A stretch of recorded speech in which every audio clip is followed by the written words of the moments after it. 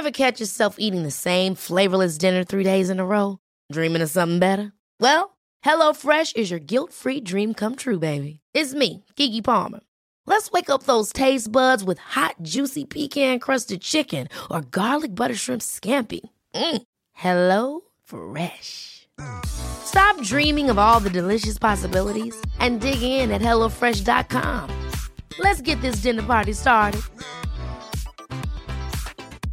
Many of us have those stubborn pounds that seem impossible to lose, no matter how good we eat or how hard we work out. My solution is PlushCare. PlushCare is a leading telehealth provider with doctors who are there for you day and night to partner with you in your weight loss journey. They can prescribe FDA-approved weight loss medications like Wegovy and Zepbound for those who qualify. Plus, they accept most insurance plans. To get started, visit plushcare.com/weightloss. That's plushcare.com/weightloss. One size fits all seemed like a good idea for clothes. Nice dress. It's a t-shirt. Until you tried it on. Same goes for your healthcare. That's why United Healthcare offers a variety of flexible, budget-friendly coverage for medical, vision, dental, and more. So whether you're between jobs, coming off a parent's plan, or even missed open enrollment, you can find the plan that fits you best. Find out more about United Healthcare coverage at uh1.com. That's uh1.com.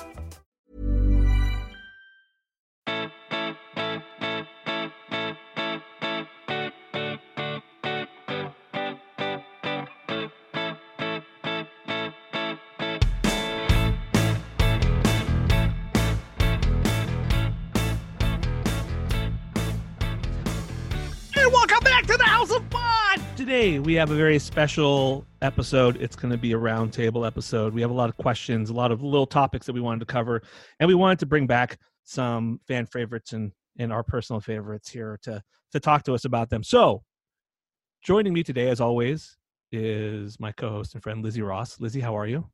Woo woo! Oh, I'm good. Wow. That was exciting. I know.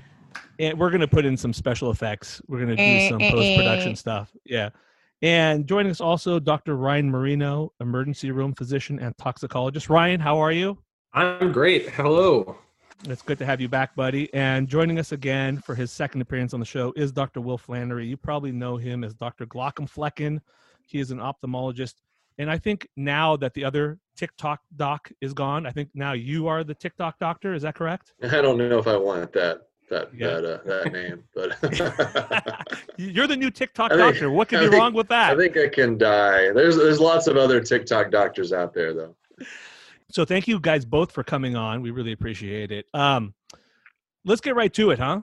Let's get right to it. I have questions that I want all of you answered. This includes you, Lizzie. I want you to weigh in on this.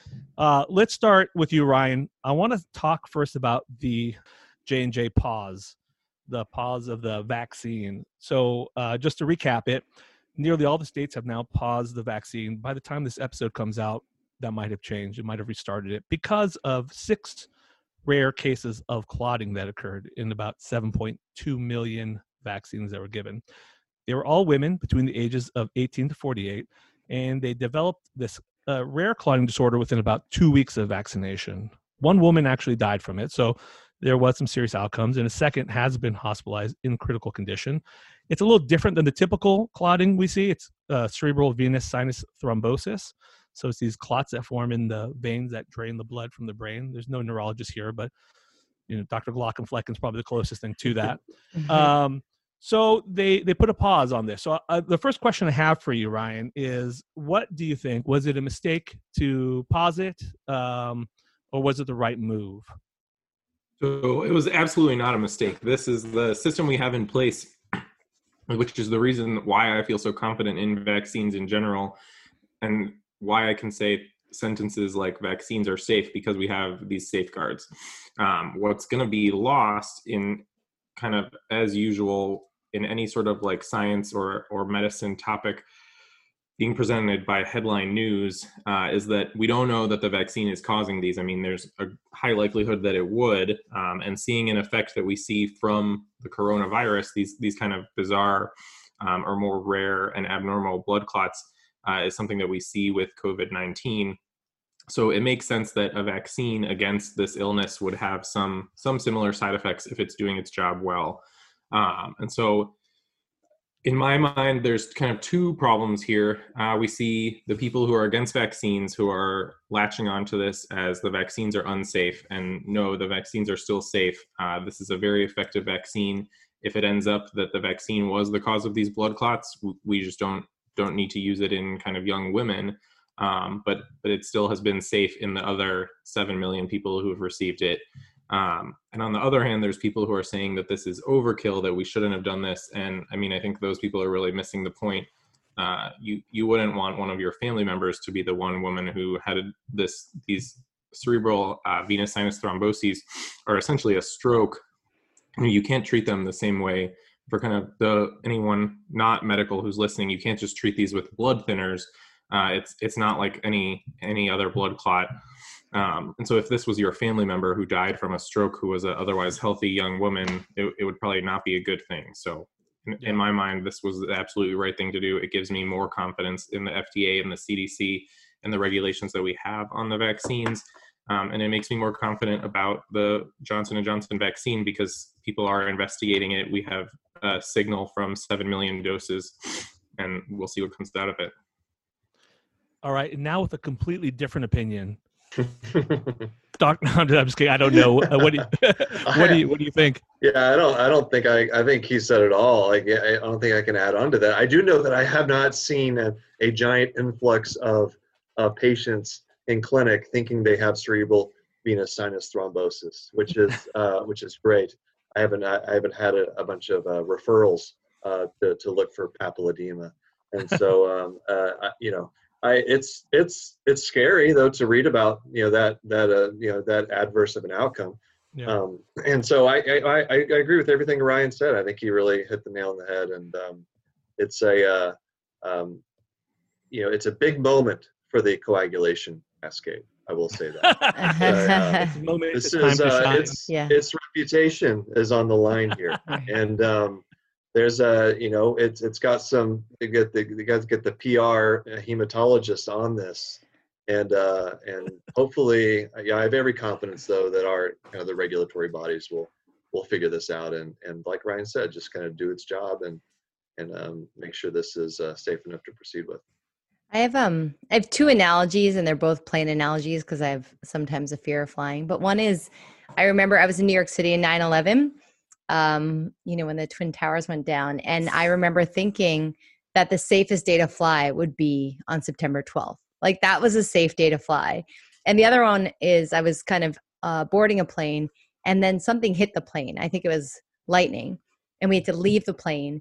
And then they sent photos to like headquarters, and engineers came, and then we got on the plane 4 hours later. And I remember people being worried. I'm like, this is the safest plane that you could get on right now. And I think it's the same thing. And what Ryan's saying, I think is true. I think it gives me more faith and more trust in the system, because when something doesn't go A, B, C, D, it veers off course to X, Y, Z too soon, and you take a step back and reevaluate. I think that's great checks and balances. And it just it should give people, I hope, more confidence. But then you talk about PR and social media and anti-vaxxers probably just latching on to anything that they can. And it shouldn't be given credibility. That's my question is, for you guys and for myself, this all like makes us feel more comfortable and more confident in the way we've been doing this and the way we're getting our vaccines. But what do you guys think this is doing to the public perception? Do you think this has increased the public perception of safety in the process, or do you think it hasn't? My gut reaction is that it hasn't, because the first thing you see, at least the first thing the public's going to think and see are the main news outlets just talking about about this issue in a way that's not from the perspective of a physician. We're in our little medical circle here, and so we come at this topic from a totally different, more scientific perspective, and so I worry a lot about the public seeing this and not understanding the point of view that Ryan so eloquently stated. I don't think this was good for the public, and I think there's two big problems that could be addressed here. One is that, I mean, bodies like the FDA and the CDC are doing their job to make sure vaccines are safe, but they're not doing their job when it comes to misinformation about things like vaccines and other health topics. And this isn't something new. The rise of kind of anti-vaccine sentiment and like very vocal anti-vaccine movement has been going on for decades now, and there has not been a good response from organizations like the CDC to address that. And the news media too also kind of needs to do a better job with their scientific reporting. Headlines saying that the vaccine is being paused because it causes blood clots, when it maybe caused 6 blood clots out of 7 million people, is kind of misleading. But that's kind of the standard for headline news. It's a study in mice where they lost weight after drinking something is now, you should have 25 cups of coffee a day and you'll lose weight. Which sure might work. If you're in an elevator with someone who is hesitant about getting the vaccine, or they're not sure about it, and you're going to make that elevator pitch to them to do it, and you have limited time to do it, what's your selling points for the three of you? Let's start with you, Dr. Glaucomflecken. What's your starting point? I would start, if I have, hopefully it's a long elevator ride. Yeah, it's like 12 floors. We're going up a good set of floors. Okay. And people are getting on and off, and we got to get up to like the 20th, 30th floor. Yeah. Okay. Someone's farted in there. It's uncomfortable. It's hot. There's too many people. You're uncomfortable with the mask. Yeah. Somebody paused it. Well, I honestly, I really feel like kind of the average person responds well to, in a situation like that, responds well to anecdotes, right? Like your own personal experience. And so as a physician who sees exclusively pretty much people in the 65 plus age range, I would talk about every single patient so far in the last few weeks I've seen almost has gotten that vaccine, has been very excited about it, and how just the amount of enthusiasm that there's been out in the community, as a community physician, that I see is really, it really gets me excited about the number of vaccinations that are ongoing. So I would focus on that piece of my experience as a physician and what I'm seeing in the community. Yeah. I mean, I think this has been a pretty tremendous past few months. Over 100 million people have received one dose of the vaccine so far. We're vaccinating 3 to 4 million people a day. If there were serious side effects, we'd be seeing them. And I mean, we were able to capture this one small signal of 6 people. So someone really is watching out very, very seriously. I will say that when the vaccines first came out, I was texting my boss around the clock asking when I was going to be able to get mine, and took the first available appointment and had no real significant adverse effects. I couldn't be happier with it. Yeah. I mean, it works. Let's make this thing just a common cold. That would be my pitch. That's our goal. And it seems like we can get there. I don't think people are going to be comfortable maybe being maskless for a long time, but rational people, the people who are never pro-mask are not going to be pro-mask now. But I mean, that's the goal, right? And that these numbers and risks and side effects are really small in the scheme of things. And we want to get back to normal. That's how I pitch it. The weirdest thing to me is that the people who are the most against the vaccine are the ones who are also the most against, like, staying at home, isolating, wearing a mask. It's just anti-establishment, right? It's just like arguing for argument's sake, right? I'm actually not that. I guess I'm not that concerned that this pause is going to affect public perception at all. Everyone who's already going to want to find a reason to not take the vaccine, they already have one. This just gives them something else to say. And then the reasonable people, for the most part, that want to take a vaccine, they're going to get one. And that very small group that might be swayed by it, I think with time, they're going to see that this was all part of the rational plan, and it won't affect them in the long run. That's my thought about it. I don't know if it's totally accurate, but for me, my pitch is just, I know a lot of doctors, they typed out, like when it came to Twitter, they would write things like, I can't wait to get vaccinated so I can hug my patients or my parents, or I can make sure my colleagues don't get sick, or I can protect the people around me. I mean, for me, I'm like, I did it 99% for me, because I don't want to get COVID and I don't want to die from it if I get it. So it's like for me. And I think it's okay to be selfish in that regards, and for people to know it's not just about the community, which is a big part of it, but it's also about protecting yourself. It's just, I mean, for me, it's a no-brainer. So our job before was say get vaccines, and I think our job is still that, and to minimize all the complications. I have so many patients. I don't know if you, Kaveh, like, I have a colonoscopy coming up. Should I get my vaccine? I have this coming up. Should I get my vaccine? And everything, my email's like, yes, get the vaccine, 100%. No, like, no matter what they say. I have my Humira infusion next week, injection. Every scenario, I just write back, yes, get the vaccine. I should just create like a phrase. We call them dot phrases in our computer system. Like I hear that a lot. Cataract surgeries too. Yeah, maybe people are just looking for reasons to not get it. I don't know, but I'm not going to be that reason. I'm not going to be your excuse. But so totally switching gears. This thing that's come out that's now federally mandated, and I'm not sure if it impacts you as much, Dr. Glaucomflecken, but these are new federal rules that went into effect in the last few weeks, where everything that we write as physicians and nurses and techs are visible to patients. The term is called open notes, has gone into effect. And I was on call over the weekend, and this has been going on for, again, I think 2 weeks where I work, and it's actually impacted me already. And again, for an ophthalmologist, I have to say, I have no idea what your notes say to begin with, and I'm a doctor. So I don't think it will impact you too much. Like all your abbreviations, to this day, I have no idea. I don't know if Kaveh and Dr. Marino can support me in that. Ophthalmology notes.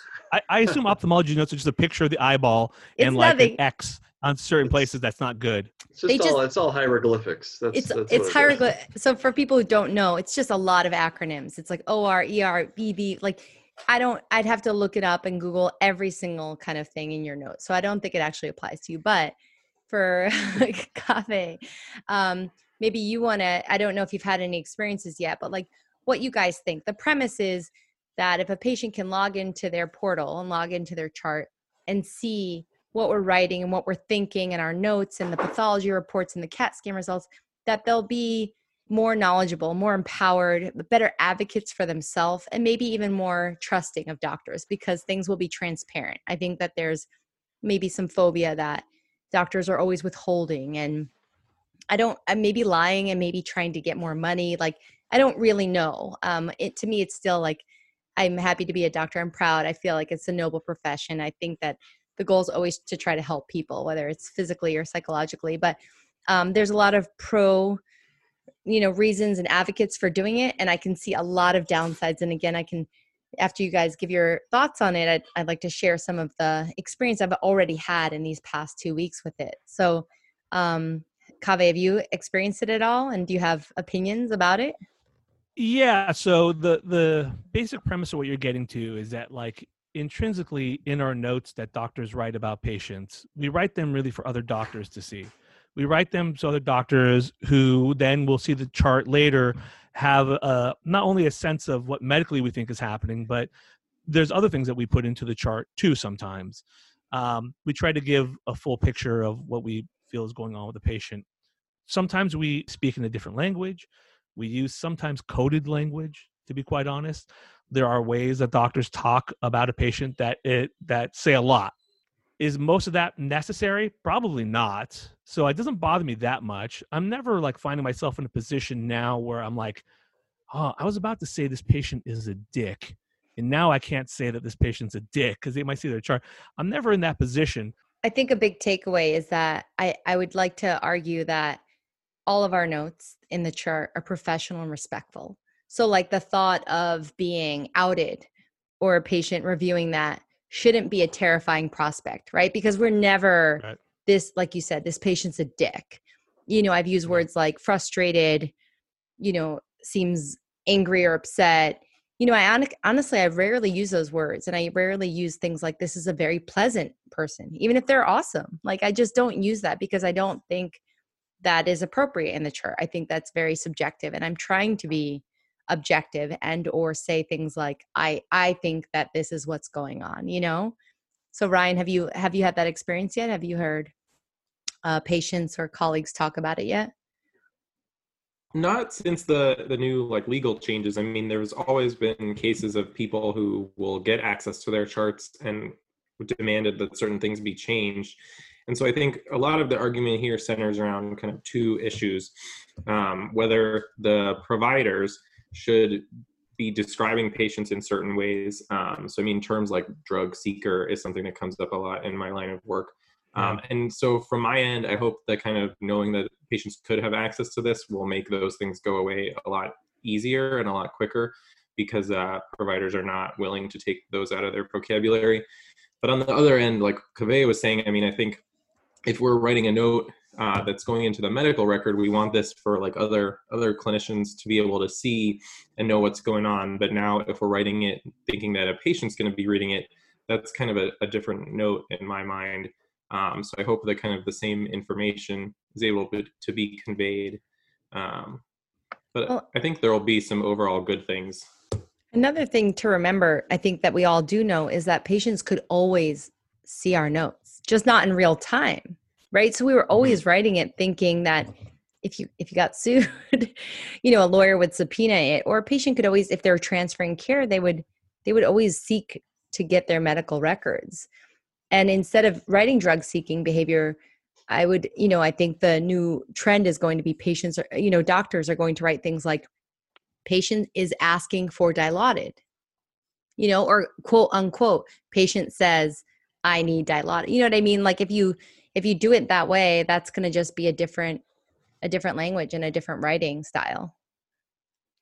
What's your opinion?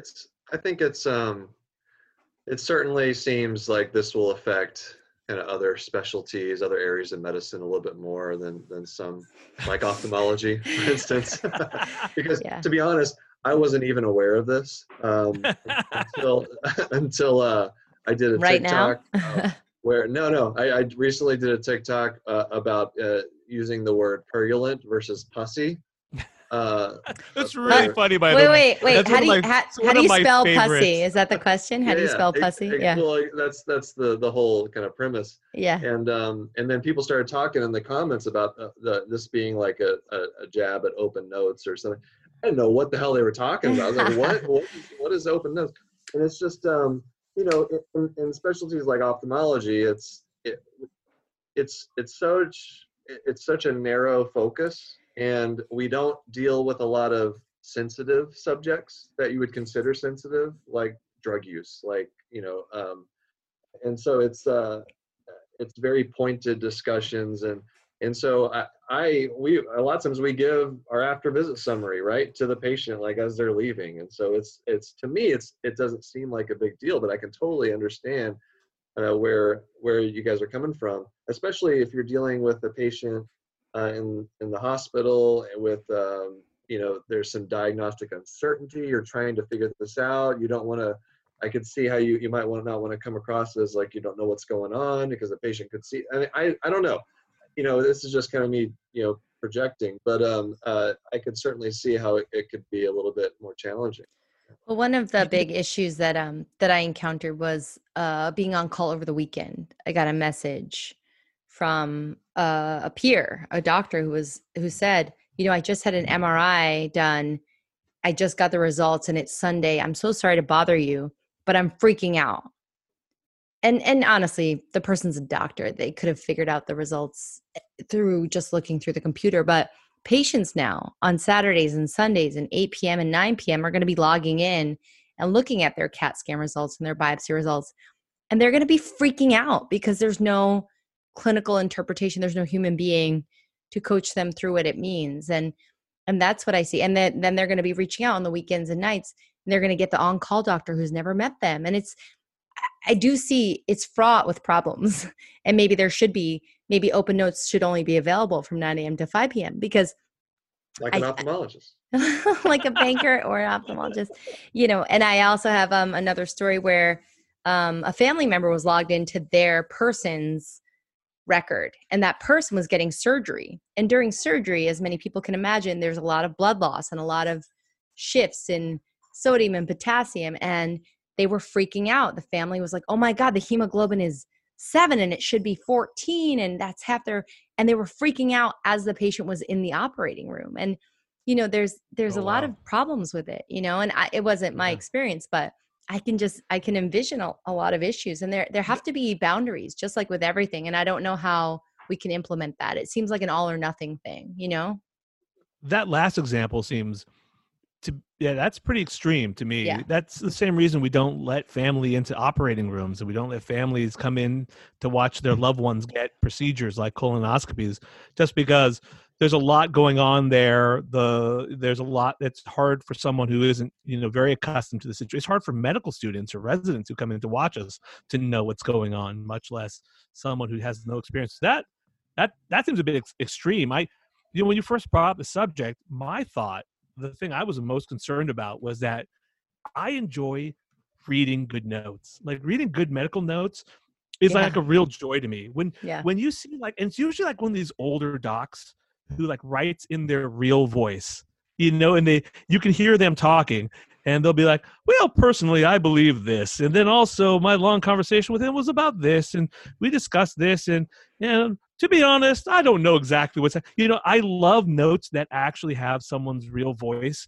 My only real fear about this is that it's going to cause doctors to write a lot more tersely, a lot more medical legally, which I don't think is a great way to approach medicine ever. But Right. I think it's going to lead for more boring notes. That's what I'm worried about. I like, in your imagination, I think that the doctor, the old-timey doctor, has like a southern drawl. In my opinion, I'm just a simple country doctor. I'm just a caveman lawyer. Yeah. I'm just a caveman doctor. What? Yeah. That's my fear. I don't know. Yeah. And we can't take away the infectious disease specialist's ability to make such wonderful novellas. Yeah. I mean, if it's just reduced to this medical legal jargon, I mean that's such a cornerstone of medicine is reading those infectious disease notes. Tragedy. There's a tragedy if that happens. A way to tie in the COVID stuff, and I don't know if this makes sense. There's so much, we've talked a lot on our show about moral burnout, moral distress and burnout in general with just COVID and trying to connect with patients virtually and do all these and learn virtually, because we're also always learning and participating in lectures. But I also worry that this new open notes will put this added pressure, because I feel it already, onto us, the physicians, to process, communicate, and, reach out to the patients as soon as we get a result back. When I saw a result, some blood work, for example, I was like, oh, if it's 5 p.m. or 6 p.m. and I'm just feeling tired, I'm going to go home. I'm going to do this tomorrow. But now I feel this sense of oh shit, the patient's going to see that. And then they're going to get pissed at me that I didn't write them right away or communicate to them that their labs are normal, their labs are abnormal. What are the next steps? And I worried that for the community, that's going to be an added stressor. I feel like this is a terrible time when people are sort of getting back into work and back, I hope, into some routine, that, and the stressor of COVID maybe is diminished, that this now is just an added terrible. I think the concept is good, but I think the timing and maybe some of the lack of boundaries is not great for the medical community.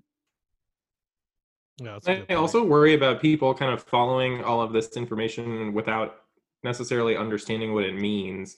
Yeah. And I think back to kind of the Theranos debacle and how people were kind of just picking and choosing lab tests that they wanted to run, and then they were getting the result and being left dealing with their sodium level and their thyroid hormones and that kind of thing. And I'm not really sure where where people are going to go with that, but it seems like it's going to be ripe for problems in terms of health misinformation. Yeah. Yeah, this is going to be a lot of people Googling things. Again, that's always been the problem, but it's going to continue. It's only going to get worse. Yeah.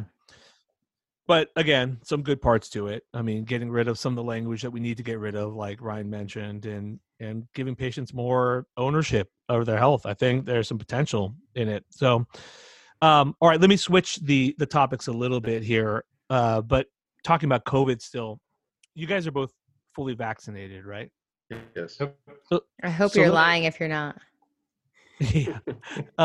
So what are you the CDC came out with guidelines saying what they think people who are vaccinated should do, and what are you guys doing currently differently now that you've gotten your vaccines? What are you personally doing differently?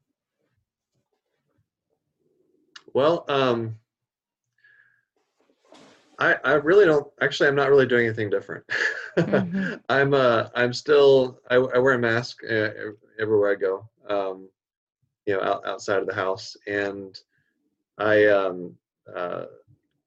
in general, like despite what might appear on social media from me, I'm actually a very introverted person, and so I don't like big groups like anyway, and so I'm more than happy to stay home. The pandemic and kind of being stuck inside the house hasn't been that big of a deal for me. So honestly, I haven't changed my habits at all. Ryan, you're young and hip. You're our connection to the youth. Yeah, right. What are you doing? Well, this is the first time coming on this show I felt comfortable taking off my mask. No, but no, I don't think I've done really much different. I think knowing people who are fully vaccinated, like I can meet up with them, I guess, but it still is really not that many people. So I mean, the biggest difference in my life is my mom, who I won't say how old she is, but she got her second dose of vaccine several weeks ago, and so I was able to hang out with her, give her a hug, and that was really nice because it's been literally a year. But other than that, I mean, I'm still wearing my mask to go everywhere. I'm not doing anything differently right now. I'm hopeful though. What about dining inside? Have you guys done that? Are you guys dining at restaurants at all? Let me start with that. No, just takeout. What about you, Ryan? You go into restaurants at all? I've gone to some outdoor places since the weather has been better here in Cleveland, although the weather's never really that good in Cleveland.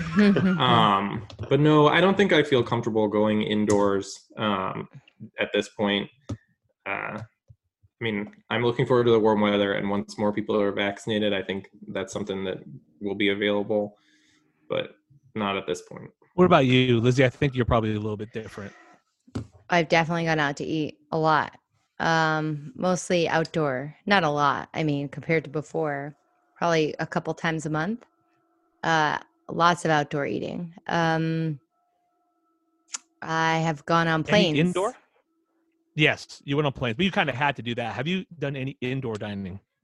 I have, but not a lot. It's hard for me to think about it, but I have in like very empty restaurants. There's been like one other people, and I've only done it as a vaccinated person with vaccinated people in my group. So I feel because I'm vaccinated, I'm not going to die from COVID. That's pretty much the take home with vaccines. So another plug for vaccines. We don't know a ton about transmission, but I'm pretty good. I wear masks indoors, but then I'm eating, so I take the masks off. But I definitely have eaten indoors as a vaccinated person, and I'm super confident about that. And I don't really care if people Fucking lunatic. Yeah, I don't really care if people judge it. You can go fuck yourself. You seem so defensive right now. I'm okay. Well, because it's not about you. Yeah. It's not about you, although I know you don't. It's other people. I think that people are not okay with it, and that's their own stuff. It's not, and I don't feel burdened by other people's stress about it. Perceptions. Sure. No, it is funny. Like when I eat at a restaurant as a vaccinated person, I'm like, I feel pretty confident. I feel pretty good about it. When I eat outside, I don't eat indoors, but I eat outside. But if I like walk by a restaurant, I see people inside eating, I'm just like, you fucking lunatics. What's wrong with you people? Even though they're probably fully vaccinated and safe, etc. I'm like, if they're not vaccinated, I think they're crazy. Yeah. Yeah. Yeah, exactly. Well, the CDC released some information today that's actually really encouraging that less than 1% of fully vaccinated individuals get COVID. So the concern about vaccinated individuals still transmitting it, I think it sounds like if you're vaccinated and the people around you are vaccinated, there's not really any reason you need to worry at this point. It's just kind of the other people who aren't vaccinated yet should still be worried. I've read enough and heard enough now about people who've been vaccinated who've gotten COVID, but they do fine. So I don't, whether if they don't get it, amazing. If they do get it, meh. I don't want to get a cold either, but Yeah. That's what it should be. Fair enough. Okay, I have one last question for you guys.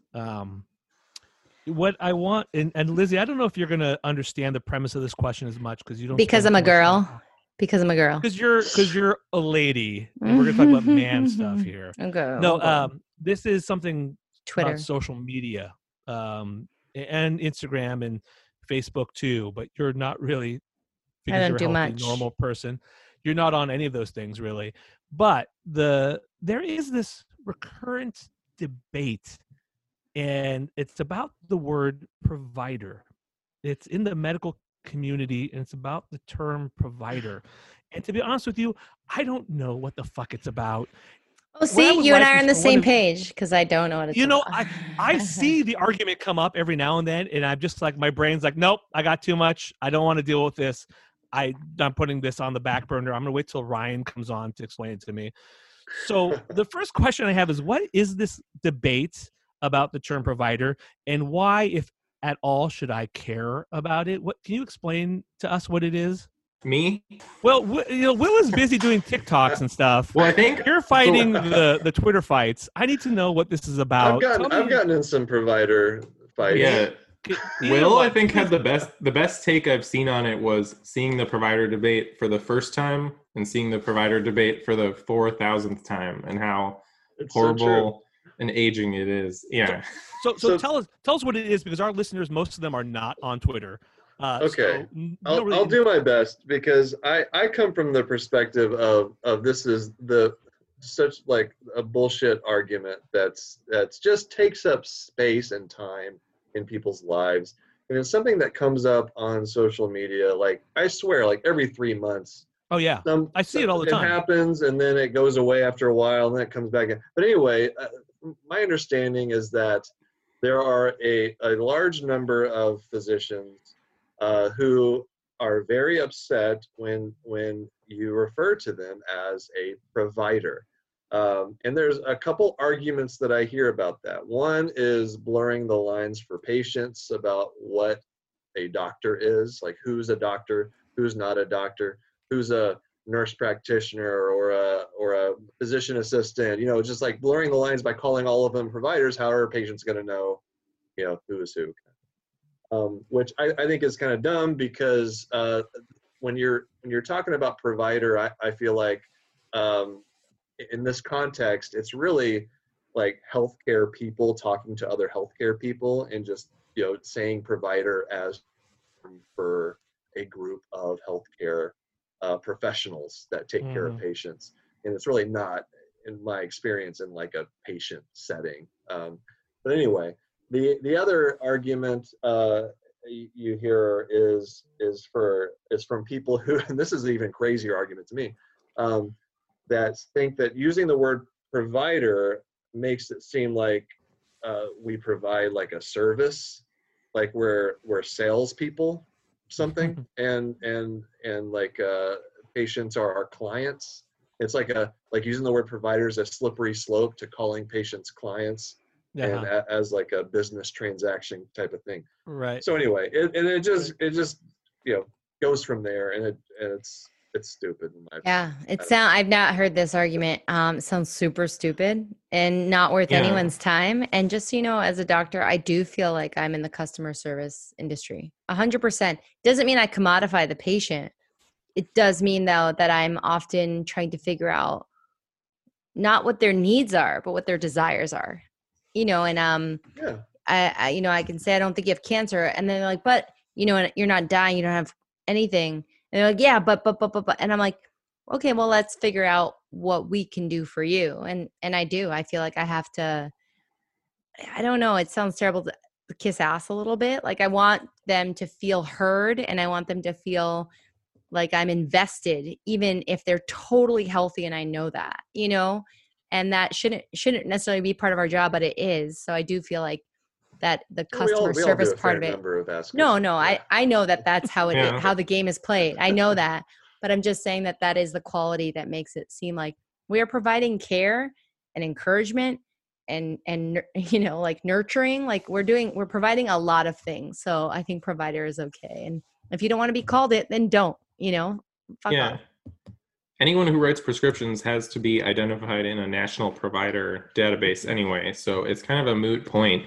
If you really, really tease it back, there are some issues kind of in the practice of medicine that people have, and some maybe very minor, relatively concerns that do exist.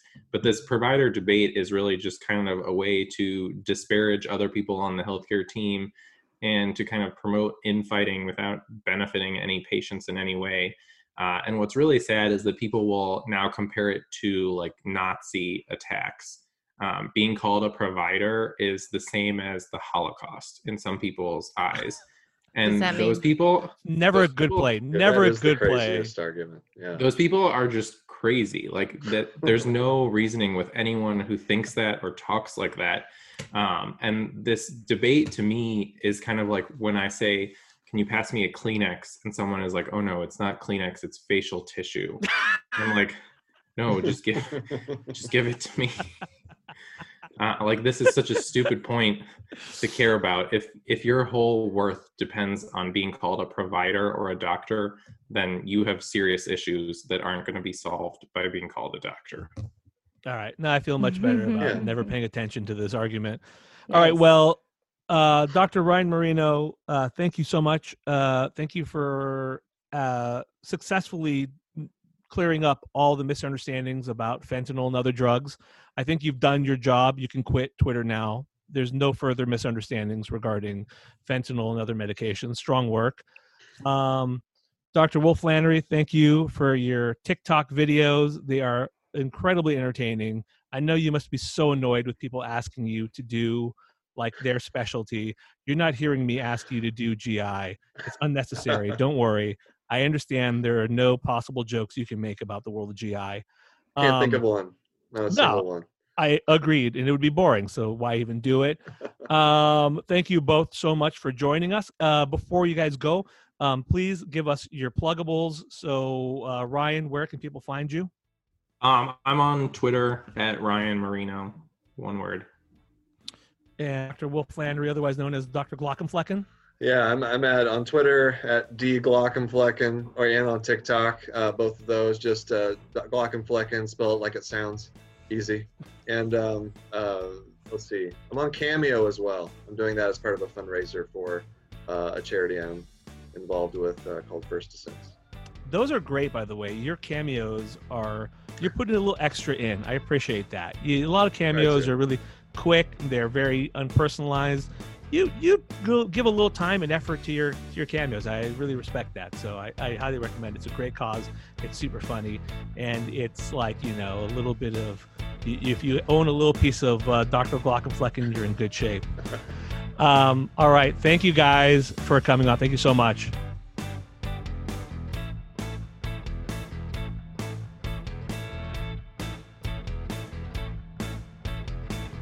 How about now? Is that getting better or worse? Better. That's better? Yeah. Do you like that? Yeah. Is that? Yeah. No, that's does that do it for you right there? Don't stop. Is that good? You're almost there.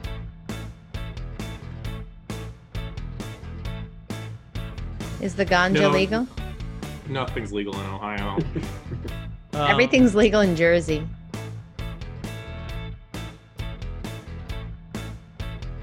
I like that Ryan organizes your books based on color. That's a unique way to organize your books. It's nice. It's soothing. It's beautiful. Looks good. Doesn't make any sense to me. We could talk about that. Like, it makes zero sense. This podcast is not a substitute for professional medical advice, diagnosis, or treatment. Please consult a physician or other qualified healthcare provider for your specific healthcare needs or concerns. The opinions expressed on this podcast do not represent the opinions of our employees. Details in the podcast have been changed so that patient identification is not possible. And I'm alive and I wanna stay. For the first time I'm on my way. And I'm ready for the world. I'm ready for the girl I'm ready to save. And I'm alive and I wanna stay. For the first time I'm on my way. And I'm ready for the world. I'm ready to burn this fire within. Let's begin.